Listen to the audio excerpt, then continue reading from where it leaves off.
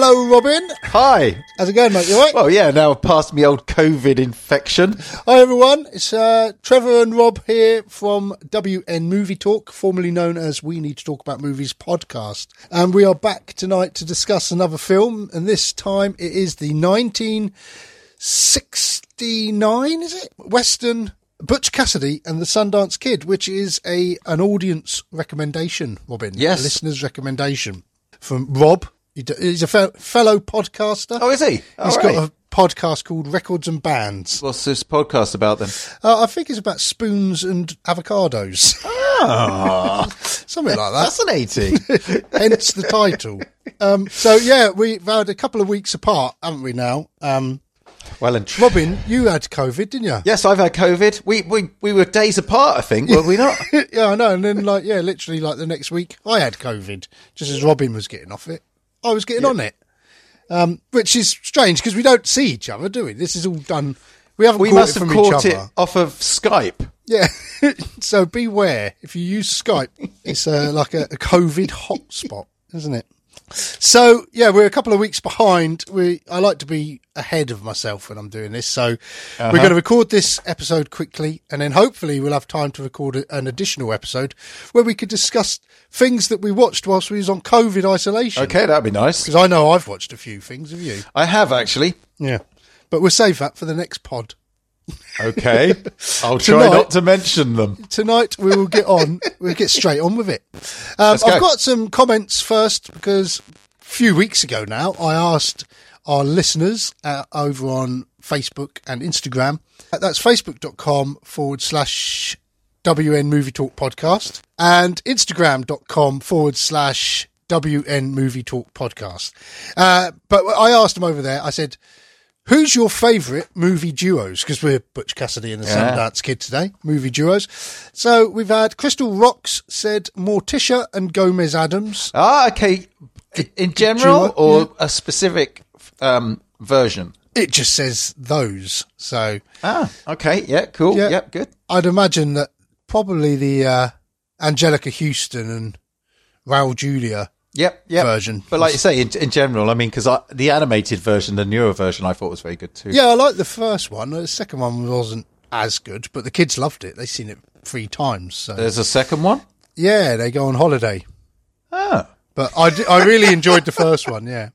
Okay. Leon Bateman says Tango and Cash, Murtaugh and Riggs, and McLeod and Ramirez. Now, Tango and Cash, that's Kurt Russell and Clint Eastwood? Stallone, wasn't it? Oh, is it Stallone? Yeah, it is actually. Yeah, you might be right. Murtaugh and Riggs, Lethal Weapon. All right, yeah, of course, yeah. Mel Gibson. And now McLeod and Ramirez, I was like, who the hell is this? And I had to Google it. It's the Highlander. It's Have you ever seen any of those films? A long time ago. I saw the first one. I can't remember if I've seen the second one. I can't say I've ever seen any of them. I kind of know the gist of what they're about. Yeah. But I don't think I've ever watched one. I remember there used to be a cartoon of the Highlander on CBBC or CB. CBBS. On CBBC. And you think, how can they make a cartoon about men who have to decapitate each other to survive? Yeah, but they did the same with RoboCop. Yeah, they did. And they did the same with Rambo as well as a cartoon, I believe. I mean, Jesus. Piero Canuti says Laurel and Hardy. Yeah, well, classic. Yeah, you can't argue with that, can you really? It's legends, aren't they? Have you seen the Steve Coogan film of Laurel and Hardy? Yeah, I have, actually. I thought it was all right. I thought it was quite good. Yeah, I liked it. Yeah. Yeah. I thought they was both good in it. Yep, absolutely. Yeah. And then he also says Jay and Silent Bob. Yes. Seen them? Clerks. But wasn't he the guy, wasn't one of them, is it Silent Bob that ended up writing the new He-Man animation Yeah, stuff? I think it is, isn't it? So I don't like him anymore. Kevin Smith. Move on. No. And then he says Beavis and Butthead. Yes. Statler and Waldorf. Who? Statler and Waldorf. Oh, is that Trading Places? No? That's the Muppets. Oh, the two old folks. Yeah. Oh, right. Waldorf, I was thinking, isn't that Trading Places? Isn't that the name of the old guys in that? Yeah, it might be. But anyway. And then he says, last of all, Piero Canuti says Bill and Ted. Yeah. What an excellent suggestion. Tim Smith says Dumb and Dumber. Oh, brilliant. Yeah, very good. Have you seen the other Dumb and Dumber films? Because there's the new one No. with them. It wasn't as good, but there's some great bits. What's the name of the guy that's with Jim Carrey? Jeff Daniels. Jeff Daniels, I think, is just brilliant in that. Because he can play quite a serious actor as well at times. He's been known to.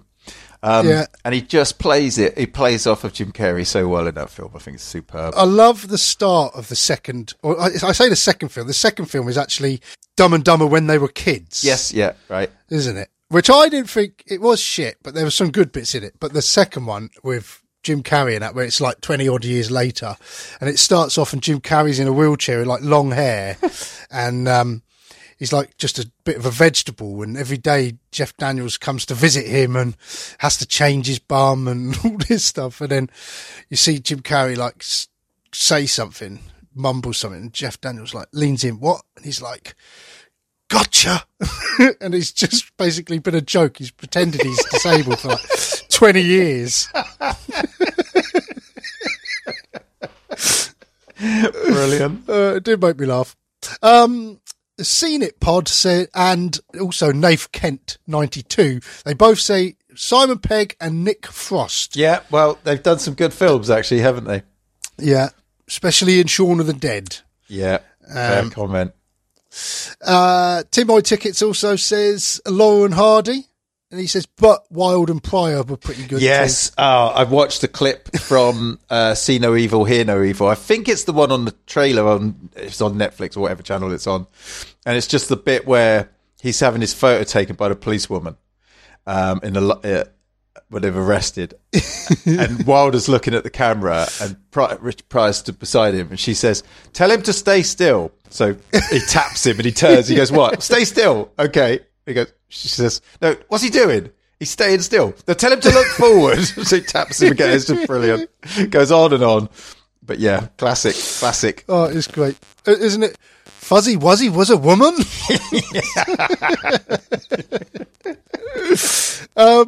And then Johnny Waffle says, definitely Cheech and Chong.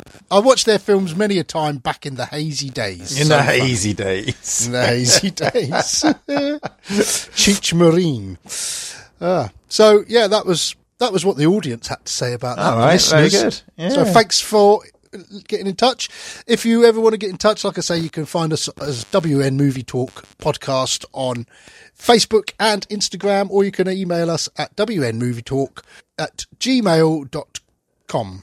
Talking of emails, we had an email from one of our listeners who recommended this week's film, which is Butch Cassidy. So, and the Sundance Kid. And the Sundance Kid, yeah. Come Butch on. Cassidy and the Sundance Kid.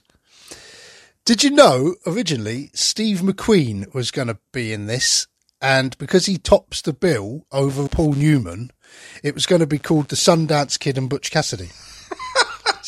Yeah. And then Steve McQueen pulled out.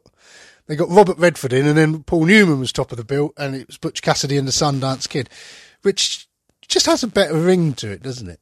But I was watching this Butch Cassidy when it first started, and you first meet Butch Cassidy and Sundance in different situations. Yeah. And I was thinking, oh, they look so shiny and clean. And I was thinking, is this going to be a glossy Hollywood cowboy? I always call them the BBC dramas, because BBC dramas are very often like that. It's like they've just got them clean out the wardrobe or the clothes and stuff. You know, it's like, quite, here we are. We're going to go to the Wild West. Put on these clean clothes. Just come out the washing machine. As the film went on, they do sort of roughen them up, and I didn't feel it was, but it made me think that I've watched quite a lot of westerns recently, and I'm quite enjoying them.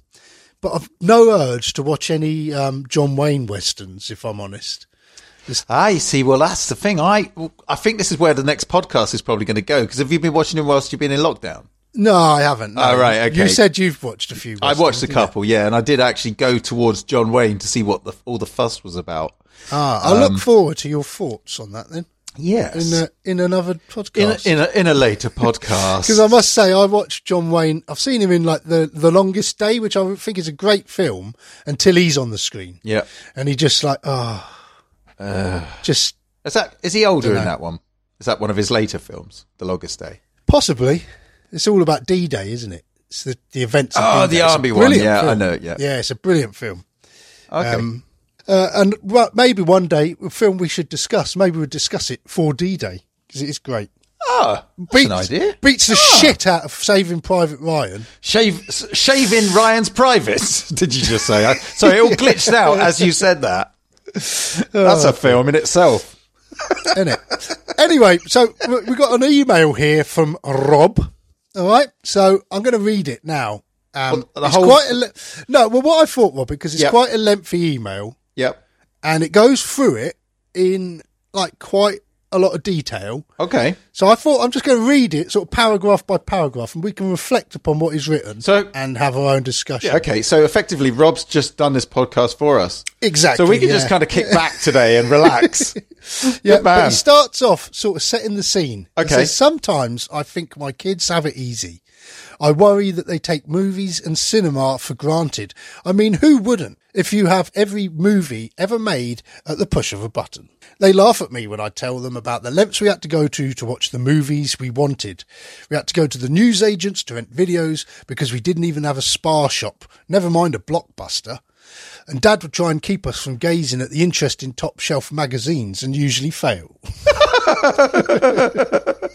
I remember those days fondly, actually. Well, I was going to say, I never remember being taken by my dad, but yes, I do remember going to those shops. Well, we live in a little village in North Devon, and our post office used to have like the videos was in the very back corner, weren't they? Yeah, it was, yeah. You know, but I can remember going across to the video shop in Slough and picking the videos out from there. So we cross the road and go up to there's a corner shop and whatnot, and then there was the video shop beside it. And so we'd go in there and pick films out from there. Back in the day, my God. I do remember the Slough one as well, actually. Yeah. I just remember like films like Raiders of the Lost Ark being in there. And Back in the day of the VHS I still buttons. loved looking at all the covers, because they never used to have them on their edge, did they? It would all be facing out, across the shelves. Yeah. Oh, there's something about it. VHS videos. I used to love it. Yeah, it's true. That's a really valid point as well, though, isn't it? Because it is touch of a button stuff. And going back to this film, I think I can sort of, when you look at these partnerships, these two actors together, I can sort of see actors that have come since them that would potentially have been in these roles. I'm thinking like Brad Pitt and people like that, you know. But I was thinking Brad Pitt watching this. Yeah. But this guy came before him, you know, so that's often, and this was way before a lot of the films that we'd compare it against now. But I was watching this thinking Robert Redford reminded me very much of Brad Pitt's performance in Once Upon a Time in Hollywood. Yep. Very similar sort of performance. Okay, yep. But anyway, continuing on, Rob says, I think the first video we rented was The Living Daylights, but I can remember not having a video player at home. In fact, my grandparents had one before we did. It was a top loader and had blue chunky buttons. Oh, yeah. Oh, yeah. I remember. Go on. Go on, no, you remember first. I was going to say, I do remember those. And I also remember my first pirate video experience as well. And was it E.T.? It was E.T. Yeah. And it was such bad quality. It was like, I mean, when you imagine that it was a bad quality video, when you think now that all videos were bad quality. I know, yeah. I remember the last video I ever bought was The Matrix. Yeah. And I remember I had DVDs and I'd been watching DVDs and I thought, I'll watch The Matrix, which I hadn't re-bought on DVD because I'd only just bought it. And I remember putting the video on and going, fucking hell, it's like a pirate copy. What was just out of interest, switching this round a bit, that conversation, what was your first ever DVD? Superman 2, the Richard Donner cut. Ah, okay, yeah. Actually, no, it wasn't. That was my first ever Blu-ray. Ah, okay. And that was because I ordered it and didn't realise it was a Blu-ray, and it turned up, it was before I had anything to play it on. And I just kept it. Yeah, until you could. Until I did, because one day you said that will be the cutting edge of technology. Exactly. The first DVD, God, I cannot remember. Mine was Enemy of the State. Oh, right. And I think that's a great film. I enjoyed that one. Oh, Gene Hackman. Yeah, Gene Hackman. I like the way you said Gene Hackman then, because that's how I react whenever I think of Gene Hackman. Which is, what did I say? Well, you sort of pulled a face. Sort of like, I like Gene Hackman. No, I love Gene Hackman. I think he's brilliant. Yeah. In like the Superman. Yeah. And there's a film called The Conversation. I don't know if you've ever seen it. No. It's a really great film. It's a Francis Ford Coppola film, but it's a bit of a small film, and he plays this guy who's like into bugging people. Right, yep. And he gets pulled into this conspiracy. It's just really great. And he's just brilliant in it. Crimson Tide's another one I really enjoyed. You seen that? I don't know if I have. That's the submarine one. All right. I might pick that one out for us at some point then, because that is a good one. And The Royal Tenenbaums is probably one of my favourites of his. Yeah. Even though he was a bit of an arsehole to work with, apparently, for on set for that film. But, yeah, I like Gene Hackman. Okay. But anyway, we haven't even got to the film yet. We're going off again. Where's he gone? Grampy didn't rent videos for us, though. To him, the VHS was a tool to record boxing off of the telly and watch it at a better time of day. Mm-hmm. Yeah. While he loved the boxing, there was two other things he loved to watch: Crocodile Dundee and old westerns. So when I would visit, which was often, I had a choice of what to watch on a wet afternoon. Either two blokes punching each other, two cowboys shooting each other, or an Aussie stabbing a crocodile in the head. But one of the films was different. Sorry, God. It's good. It's good.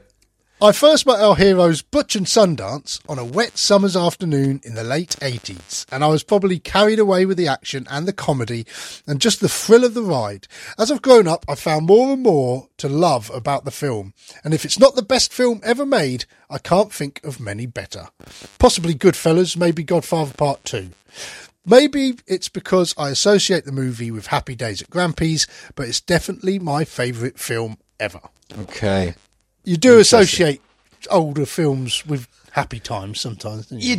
You do. Yeah, I don't know about films necessarily. I mean, I remember with our granddad Denzel, it was wrestling on a Saturday afternoon when we used to go over. What, Giant Haystacks? Haystacks, Big Daddy was always on. Yeah. He wasn't Big Daddy, was also called Marion, wasn't he? Was he really? It's just amazing. It's not. It's something, isn't it? He's got like a girl's name, hasn't he? Sandra? No, it's something like that. Because the reason I say that is because Shirley, Crabtree, Shirley Crabtree. The reason I say that is because John Wayne's real name is Marion. That's right. Yeah, and he used to get beaten up by his wife, apparently. Well, so am I though. Not by his wife, by my wife. So, you know. And Rob goes on to say, it's a really beautifully shot movie, even by today's standards. From the opening scenes with Paul Newman's sparkly eyes cutting through the sepia tones at the start, through countless panoramas of the Old West, to the final intimate moments of that shootout in Bolivia. Don't give the end away. Spoiler. We didn't say they died during the shootout, though. There was a shootout. I didn't get to the end. I was just going to say, during the, he was saying there about the cinematography of it all. Yeah. I think whoever it was that was doing that element of the camera work, Comrade Hall, they like to have the sun coming up behind. Right. Apparently they like to do it that way so that the sunlight was coming in sort of behind, which impacted a little bit, but also then the dust and that kicked up and it sort of created this sort of dust up, like lit the picture up even more. Yeah. So there. Yeah, Comrade Hall done the cinematography in this. He's right. Yep. He was around for a long time. I remember watching American Beauty and thinking, "Oh, that's beautiful how that was shot." And I researched then, and that's where I first became aware of his name. He'd done American Beauty. So he was still sort of around late in the day, but yeah, he's done quite a lot of the old westerns and that by the looks of it. Oh, okay. But yeah, I thought that it's really lush. I love this sort of era anyway, from the like late 60s to the sort of mid 70s. The cinematography looked at real rich colours, wasn't it? You know, and almost makes the actors look like they're made of mahogany, doesn't it? It does, and they change the colouring around a little bit, don't they? Because initially it starts off with that sepia, then it comes into the colour, doesn't it? But like you say, the colour is always it's like it's do you remember the old TVs where you had the tone sort of switch and you'd sort of knob and you'd turn it up full and the colour would come boom. Really, it's kind of like that, isn't it? It's like the balance is all out of sync with these films a lot of the time. Yeah, but it just works so well. Yeah, a lot of really like dark shots in this. Yes, there are. Yeah, but where like they're like sliver of light lighting up their face, especially in the opening sequence, isn't there? Where Butch is looking around the bank, and then Sundance is playing the cards. And absolutely. It really looks nice. And again, they do that again later on after they kill the bandits. And it goes into when Butch is kind of sitting there. It's obviously the first person he's ever killed, because he never killed anyone, did he? That was the thing about him. And he's sitting there, and it's all dark and moody, and he's like, you can sort of see the turning of the tide a bit there on that one. And again, it's that use of that. I did laugh out loud though when when they killed the bandits. Yeah. All right, mate, calm down. I'm gonna. I know it was accentuating the point that they've never murdered before, but fucking hell, everyone reacted like that. Yeah, well, you'd have shot that guy again. Shut up! Oh dear! Shut up! Rob goes on to say, I could write for days about each and every scene. Yeah, we noticed, Rob. Not being funny, but my God. But then I'll be doing your podcast for you, and no one wants that. Oh, do they? Is he plugging his own podcast here? It's Ross. What's his angle? There's a few things that really hit me when I watched it on Saturday. It's a really fun affair until the second train robbery. Yeah. Poor old Woodcock. But there are hints of what's to come when Sundance is accused of cheating and Butch's leadership is challenged. But once the chase is on, the tension builds and is released with a great line again and again, which leaves you feeling like you're on a roller coaster. So the train robberies are great, aren't they? Yeah, and the first one, I mean, it runs very smoothly. They sort of show their operation in action, don't they? Yeah. This is how we do it. That we don't have any problems. We're really good at this, and we don't hurt anyone. Yeah, and it's always successful. We do what we want. We get we blow the doors if we have to. We take the money and we run. Yeah, and it's all good. Nobody gets hurt, and we even have a little bit of banter with a guy called Woodcock, which you wouldn't you? His wife's called Splintery Fanny. What do you think his first name was? Maybe, I don't know, Varnished? Whittled. Whittled.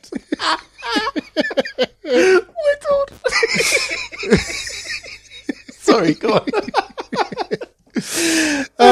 They say about Rob mentions there about the challenge at the beginning for the leadership with the chap Harvey, isn't it? How about Sandy Woodcock?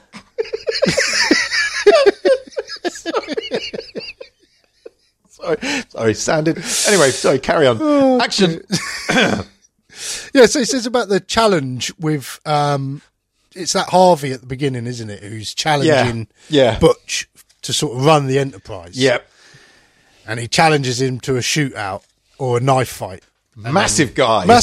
And he actually, I Googled him because I thought, who is this guy? Have I seen him in other stuff? He actually plays Lurch in the old Addams Family TV series. Ah, okay, right, yeah. So, a little bit of trivia there. I like the way he says. Did he say something like, "I'm not a bad loser" or something? But if I lose, shoot him or something. Does he? Yeah, something like that, isn't it? Yeah, and so their gang is the Hole in the Wall gang, isn't it? Yeah, which means something completely different these days. Yeah. Well, this is what I was going to say. They must have had amazing foresight, really, to be able to name it after a cash machine when cash machines hadn't even been invented. Yes, exactly. So, but there was also known as another group, wasn't they? The actual gang, Butch Cassidy's real gang. Do you know what they were really called? No. And they had to change the name in this film because another film had come out a couple of years previous with the same title. Okay. The Wild Bunch. Oh, really? Ah, yeah, that's what the gang was really known as. That was a Sam Peckinpah film just from a few years previous. But going back to the train robberies, though, I love that explosion on the second train robbery where he's like, oh, we need more dynamite because Woodcock, by this point, he's a little job's worth, isn't he, Woodcock? He won't open the doors. Yeah. I'm employed by the... I'm going to do my job. Yeah. And even though he's in a bandage from the last time he'd done his job. Yeah. And then when they get there, all like the safe has all been like welded shut and it's got metal panels and strips holding it all shut. So they get more dynamite. But that explosion It's a brilliant comedy moment. Yeah. It just looked like a real explosion, didn't it? Usually they're either quite a distance from it, or it's like they're in front of a screen with an explosion on. But that seemed to engulf them. But I think it genuinely did. It wasn't them too. It was their stunt doubles. But I think it was quite a sort of like balsa wood or something on the train doors that they blew up, and they knew they were going to get hit by it. And he was during the documentary, the director was talking about how he needed to pull them away from it a little bit further to make sure that they didn't get too injured from it. Yeah. And actually, talking about the stunts in this film, there was a few stories of stuntmen getting quite badly injured. Was there during the making of this? Yes, there was. Would you like me to tell you now, or should we hold that in case? Go on, go for it. So apparently there's one on the train when they had the logs and the chain breaks. Right, yeah. And the logs roll off. Well, apparently one of them came off the train and the logs came off with him and landed on top of him. Oh, Christ. I don't know. He lived, but I don't know if he ever did any more stunt work after that. And then there was another one later on at the shootout at the end, spoiler, and they shoot some guy up on the top of it, on the roof up, sort of walking across a sort of archway, on top of an archway. Yeah. And the stunt guy jumped off, but he jumped off onto a load of cardboard boxes, but it wasn't enough to do that. So he broke his pelvis when he landed. Oh, he ended up. It's like, proper stuntmen. And that's something that, watching Western films, I know often they speed up the horse stunts and things, but there were some seriously good stuntmen going on back then, wasn't they? Back in the day. Well, even before that, things like your Laurel and Hardy and your Harold Lloyd, Buster Keaton, and Harold Lloyd. Yeah, the stunts that they were doing. Yeah, mental. And they were doing it themselves, just for comedy. Yeah, yeah, amazing. They did have stunt doubles in this one, but I know Figure Bob Newman. What's he Redford. Called? Robert Redford wanted to do his own stunts, didn't he? Yeah, but it wasn't him. It was the other one, Paul Newman. Oh, right. He did towards the end when they were doing the horse riding stuff. He did his own bit on that, apparently. So they did do their own stuff. And he put his feet up on the bicycle crossbar. He done that himself. Oh, do you know what I was thinking? He got himself a bike within a day. He was a pro, wasn't he? Oh, wasn't he? Just like, what was it? Blimey, he was good. It took me at least a week before I could pedal without stabilisers. No, that's right. Yeah, to actually get the balance to ride a bike. Yeah, but there you go. He was doing all sorts of stuff on it. Oh, when he just... But he did crash it. He did. Crack on. He did. Oh, I got a good story about that too, but we'll probably get to that in a minute. Oh, go on. No, let's talk about the bike scene. Let's talk about the bike scene. I don't know if it comes up. Okay. Well, the first thing is... It's our podcast. We do what we fucking want. Yeah, absolutely. We're not dictated to by Rob and his letter. His novella. Yeah. War and Peace was shorter. My God, man. So a couple of interesting facts that I heard. 12 minutes of music in the entire film. Yeah, I thought there's a lot of... It was very silent. Yes. And it works, though, doesn't it? It does. And there's something about the sound of the horses. Yes. During that whole chase scene. Yep. Yep. Absolutely. Like that. And then weirdly, interspersed amongst it, are three Burt Bacharach songs. Yeah. Which, ill-fitting Bacharach songs. I think, potentially apart from Austin Powers, I think Burt Bacharach music tends to be ill-fitting wherever it goes. However, I love Burt Bacharach. I think his music's great, and I've used it in all sorts of weird circumstances. I need to explain that now, don't I? Very quickly.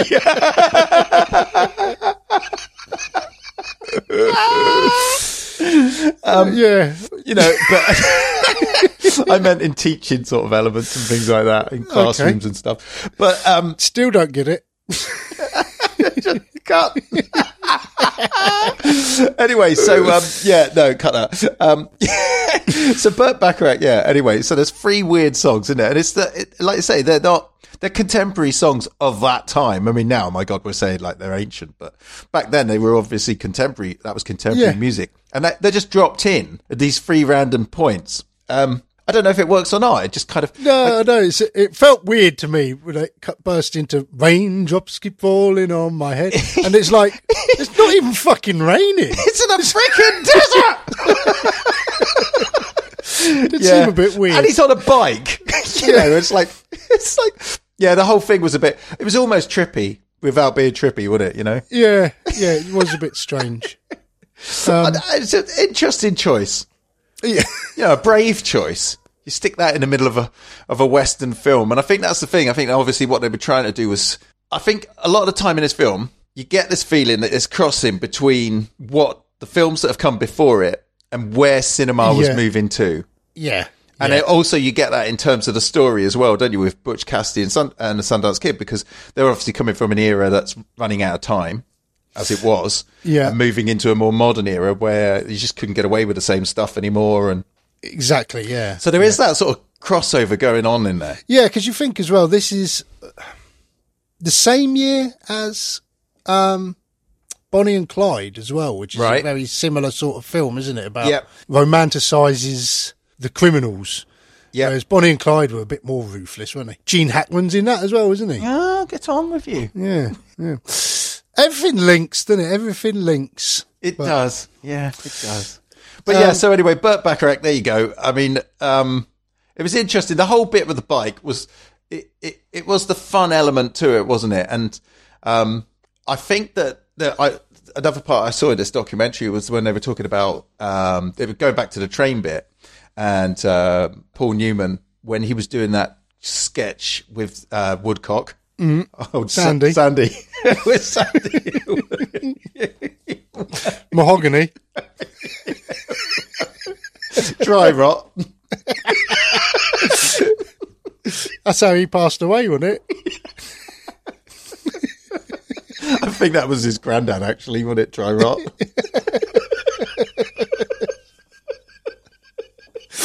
Anyway, so they had a conversation about how he played it, because they'd been rehearsing it before they got there, and then when they did it actually on the set, Paul Newman changed his character to be more comical, and the director again said, I keep saying the director, and actually instead of actually saying who it is, yeah, which is, it's a bit George Roy Hill, yeah. So George Roy Hill basically was saying. He then stopped it. He sort of challenged him and said, "What are you doing?" And he sort of said, "Well, I'm playing it as I think it, it just feels it's coming out like this." And he was saying, "No," he said, "I don't want you to be funny or sad in these bits. I want you to be real." Yeah. And then that the funny and sad bit will come across in the part of the film rather than in your character's persona. Going back to like we said about Michael Caine saying the other week, wasn't it? Yeah, absolutely. If you try too hard to be funny, it's not going to be funny. Yeah, exactly. You've got to bring the comedy out of the realism of absolutely. So he had to play it that way. And then just allow the film and the story and the lines and the moment and the scenes to bring out the elements that they wanted. Yeah. But then I read something somewhere else about Paul Newman not originally wanting to do the script because he thought there was too much comedy, and if he'd done it, he wanted to play it straight. Awkward bastard. Fucking awkward. Fuck it. It's, prima donnas. Honest to prima donnas. I want it. I don't want it. I want it. I don't. But the writer, William Goldman, he's done some great films, actually. He was... Right, yeah. He wrote All the President's Men and Marathon Man. Yeah. But what I thought, oh, wow, I couldn't believe was The Princess Bride. Oh. Do you remember that? Princess Bride? Have you seen that film? No, I don't know. Don't know that I have. Oh, that's a great film. Comedy, fantasy sort of comedy film with Andre the Giant in it. No, can't say I know much about it. That's one you need to watch, Rob. It's brilliant.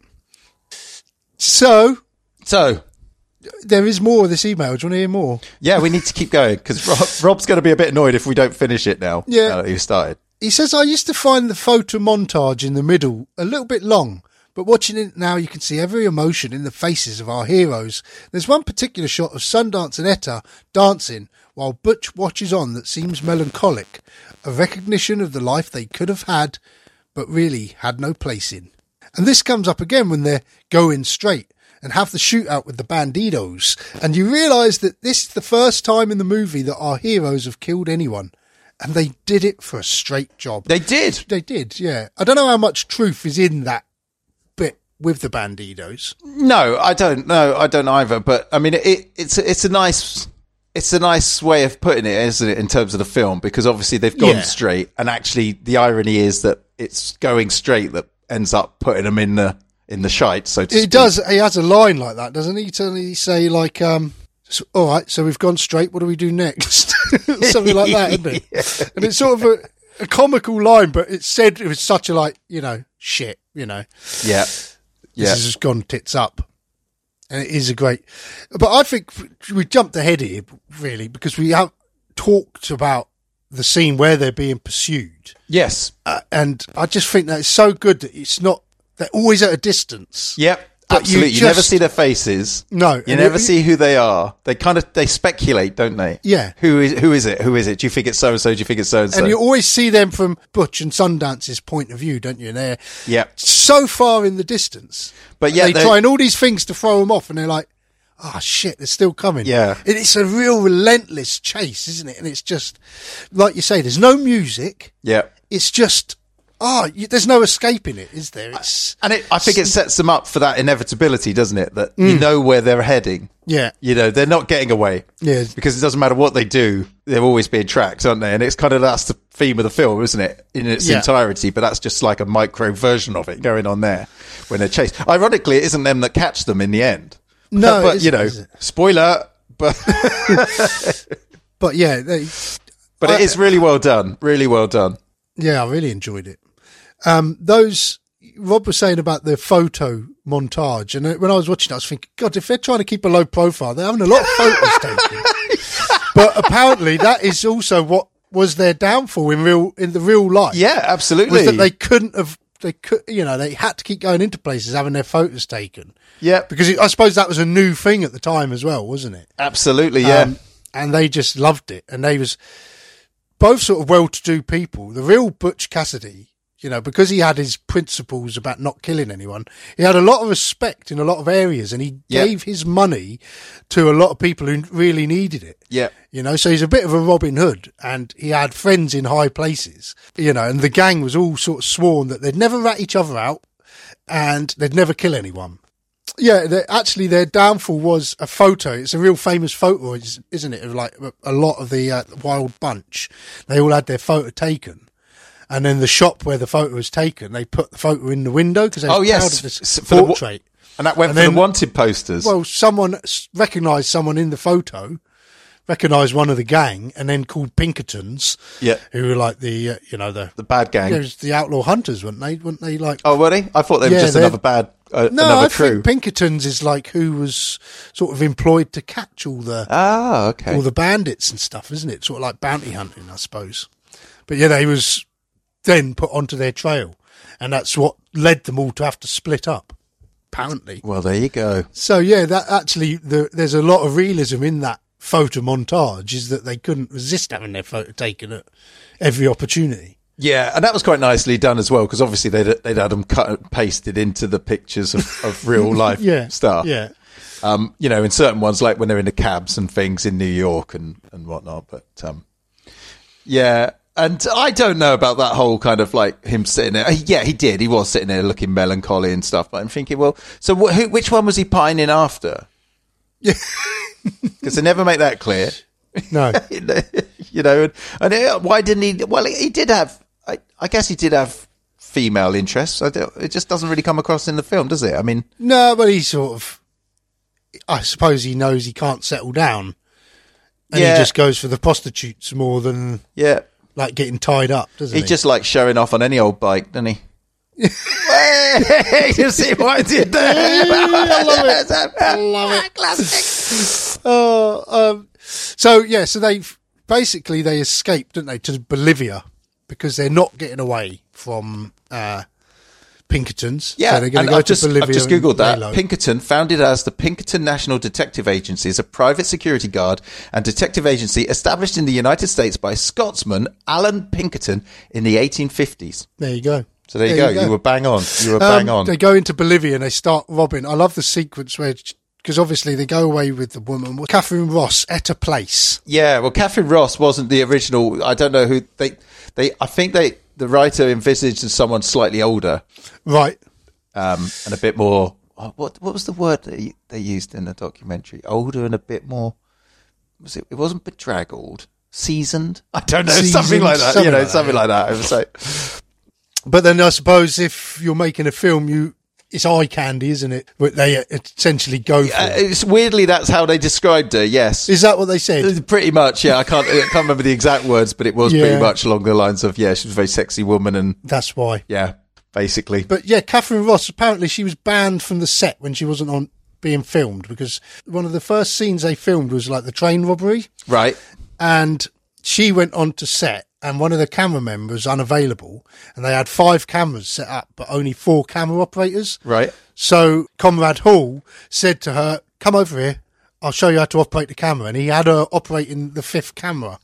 And the director found out, and he was furious that she was there, and he banned her from the set unless she was being filmed. And apparently she was actually quite argumentative as well. She was the hardest one to work with on the set. No, she wasn't. Well, I was going to say, well, I think she was, actually. I've heard she wasn't. Well, I heard she was. I have to disagree.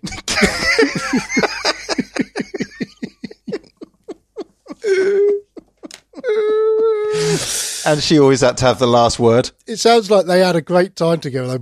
Robert Redford, Paul Newman and Catherine Ross, when they went over to... It was filmed in Mexico, all the Bolivia scenes. And they just said, right, we're not drinking the water, we just drink beer. And they basically just drank the beer. And everyone else got really bad diarrhea and illnesses from the water, except for those 3 were the only 3 who didn't, because they had drunk all the time. That's brilliant. But yeah, anyway, go back to the story. I love the scenes where she's teaching them how to like rob the banks in Spanish, and telling them what to say. The first robbery, they go in and he's reading it off a bit of paper. I can't read this. And he's Robert Redford, who's like, doesn't have any interest in learning it, has learnt more than Paul Newman. He's going, they've got their backs to the walls. He's going, Oh, it's just great. Brilliant scenes.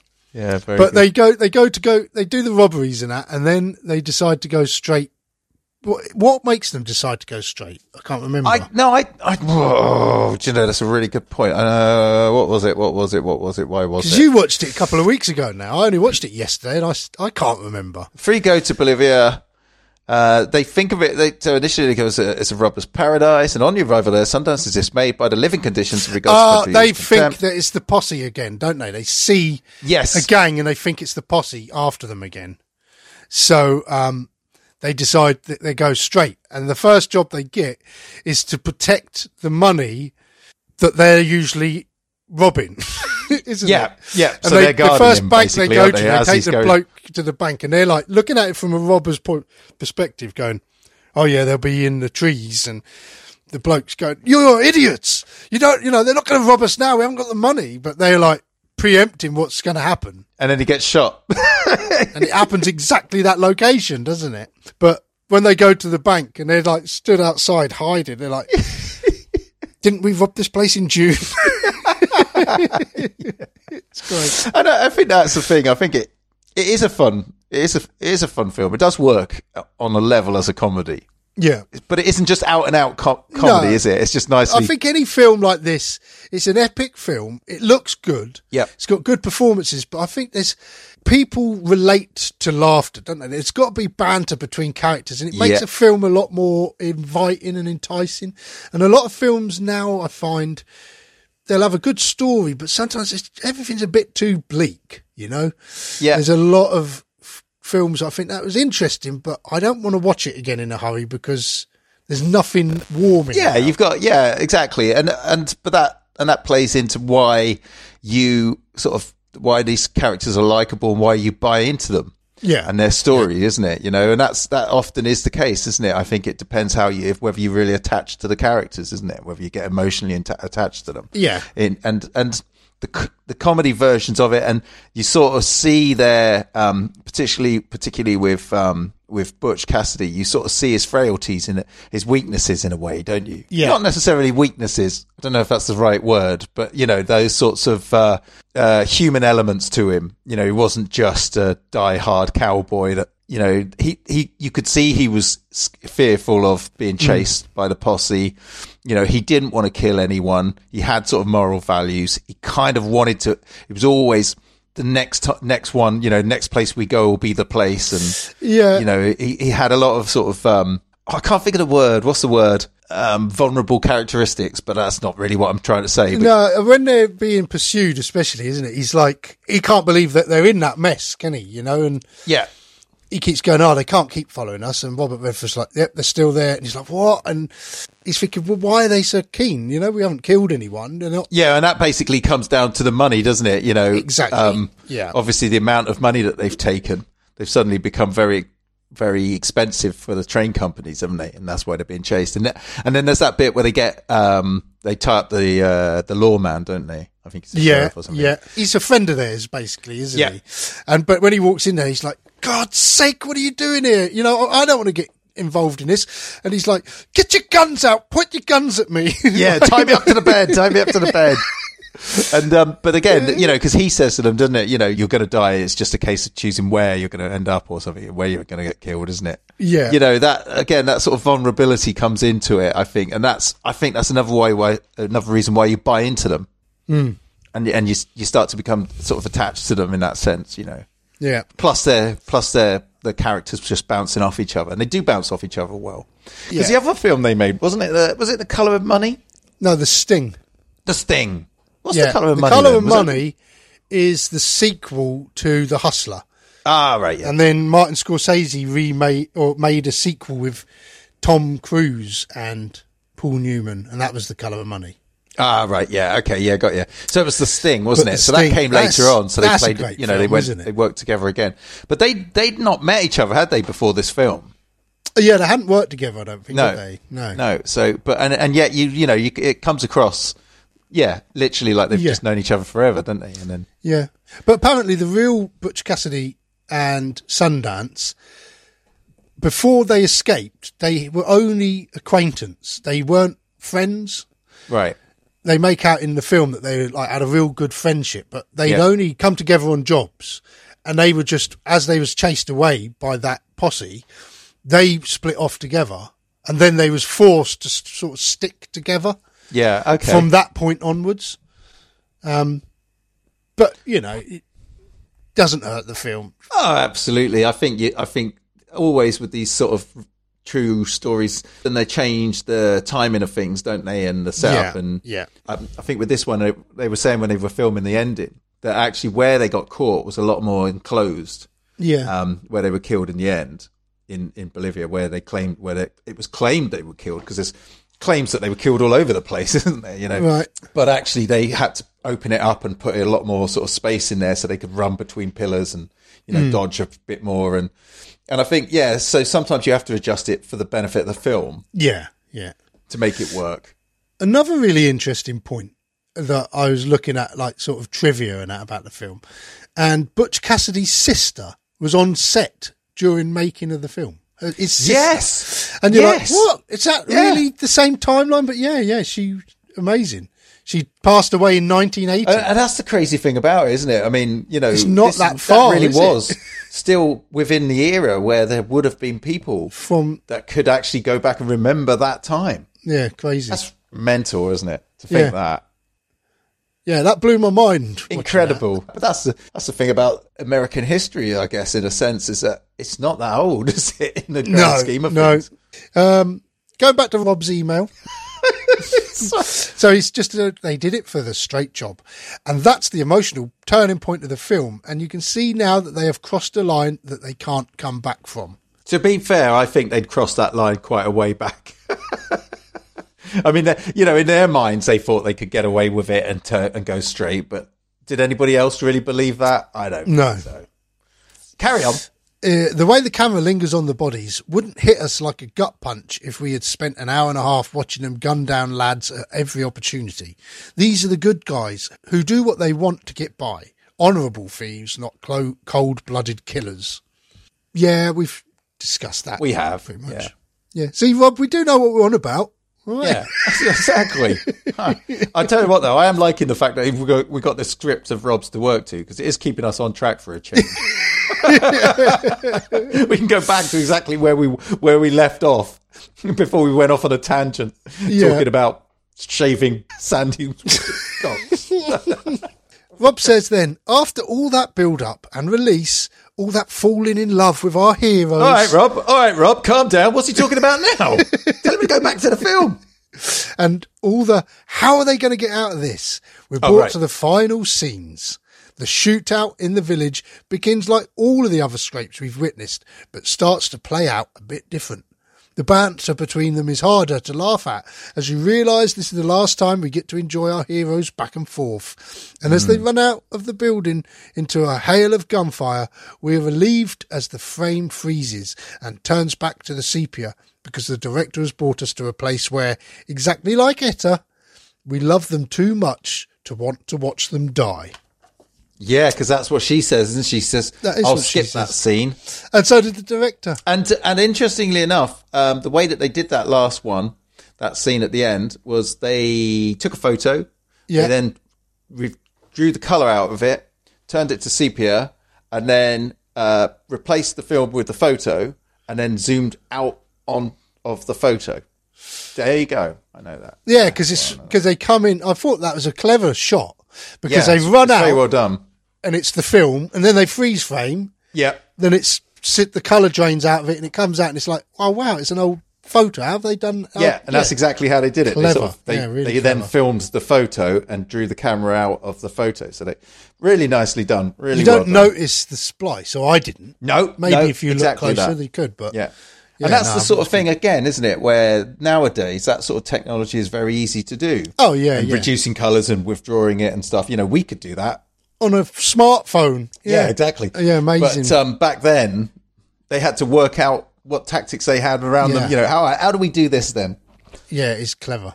That's what I mean. I love the older films.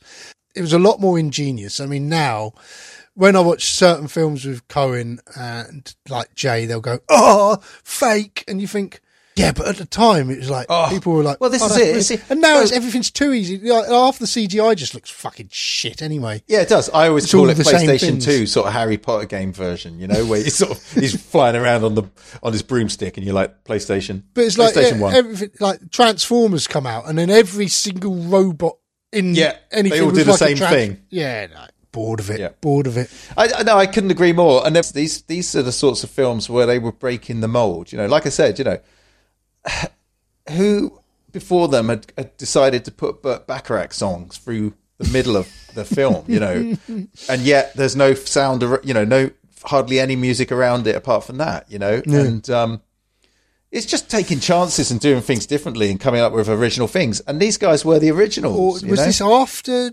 the Clint Eastwood films, the Good, the Bad and the Ugly? Yeah. I think they might, because they were this Italian spaghetti westerns, weren't they?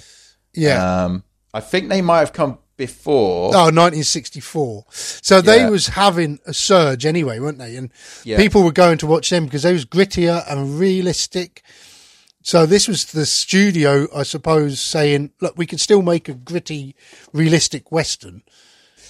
But they were bringing it into the modern day movie, weren't they? Yeah. With sound, you know, because again, at the time, Burt Bacharach would have been quite a contemporary artist. Yeah. And his music, you know, I mean, Raindrops Keep Falling on Your Head, you know, it's like, Jesus, man, we've remember that for years. But at the time, that was obviously probably a new song. Yeah. And people hadn't heard it before. And then he's plonked it in the middle of this random scene where he's riding on a bike in a western. Do you think it's where films and do you think Fox at this point had a music outlet as well?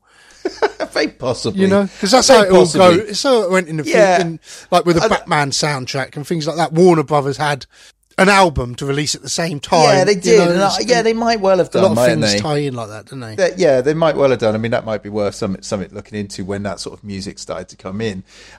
They were doing things that, you know, original things. But then, to be fair, I say that, but there had already been a number of Western films that, they would have taken large elements from, going way back to the 30s, This 40s. must have been sort of towards the end of the Western. Yeah, absolutely. To be honest, wouldn't it? It would have been one of the last ones. Yeah, because it did sort of, after that, it did sort of shift a little bit, didn't it, from the Western movies element. Yeah. And so, you know, this is a brave film because it's a comedy, but it's still got that Western element, you know, that gritty Western element to it. It's telling a true story, you know, but at the same time, they've tried to make it quite upbeat, contemporary, Yeah, likeable characters. It's to go in for a wider audience, isn't it? Yeah, and it works. Well, it certainly did work. It didn't get very good reviews. Did it not? And apparently, when it first came out, the critics didn't really like it. But then people went to watch it. I remember reading something. I think it was either the director or the writer was a bit depressed about it. And then one of their friends phoned them up and said, "Oh, we saw the film and it's great." As we was going in the cinema, I was in the queue. And as we was going in, someone come out and said, "Yep, it's absolutely worth it." Like, you know, shouted to everyone, "You'll love it. It's absolutely worth it." And the writer was like, so the people like it.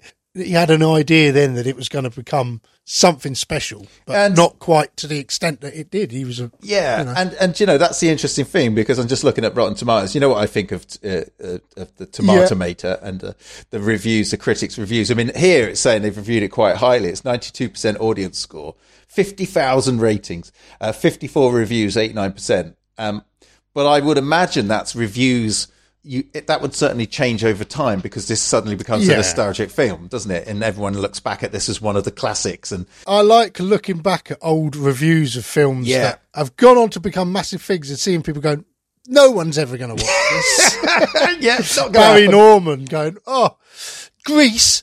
Yeah, 20 years time, no one's going to know this film," he says. So hindsight is a wonderful thing, isn't it? Exactly. But it's a good film. I did enjoy it. I did. Yeah. Interestingly, my wife was really keen to watch it again, Claire, because she remembers it and she loved it when she was a kid. She said it was one of her favourite films, and then she watched it again. She said, it wasn't quite what I remember. And I think maybe, again, I think that's probably down to the fact that our perception of things is tainted now by the amount of TV and films and television that we have. So there's always versions upon versions upon versions of things. So we've got more to draw off of to have an opinion on it, haven't we? Yeah. Do you know what I mean? Yeah, I do. Yeah. But I love watching the older films. And this sort of era from the late 60s through to like the early 80s is my favourite. All my favourite films come from this time. Yeah. And I think a lot of it is in the look. And a lot of the landscape shots and that, just amazing. Yeah. And like I say, that rich cinematography, just beautiful. What does Rob say then? Does he wrap it up? He just says that was the end, really, where he says the director's brought us to a place where, exactly like Etta, we love them too much to watch them die. Yeah. And so you think to yourself, well, they might have survived. What's the sequel? I mean, come on. The Emperor fell down that shaft.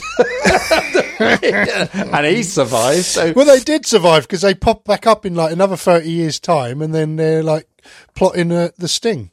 So yeah. Oh, yes. Yeah.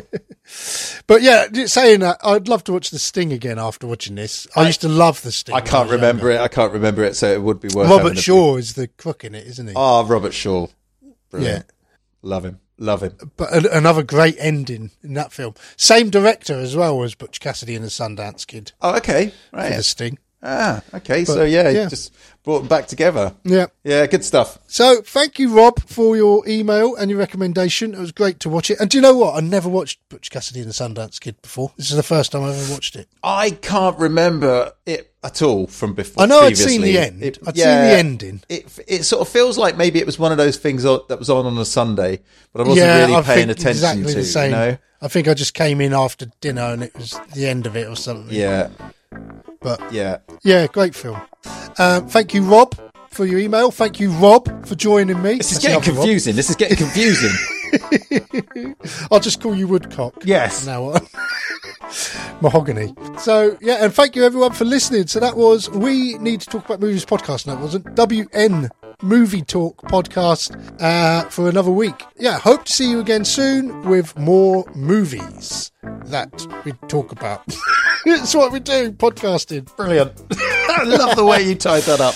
I'm shit at endings. Smooth. It was smooth. Goodbye, and thank you for listening to WN Moviecast. Now fuck off. Chase. Cheers.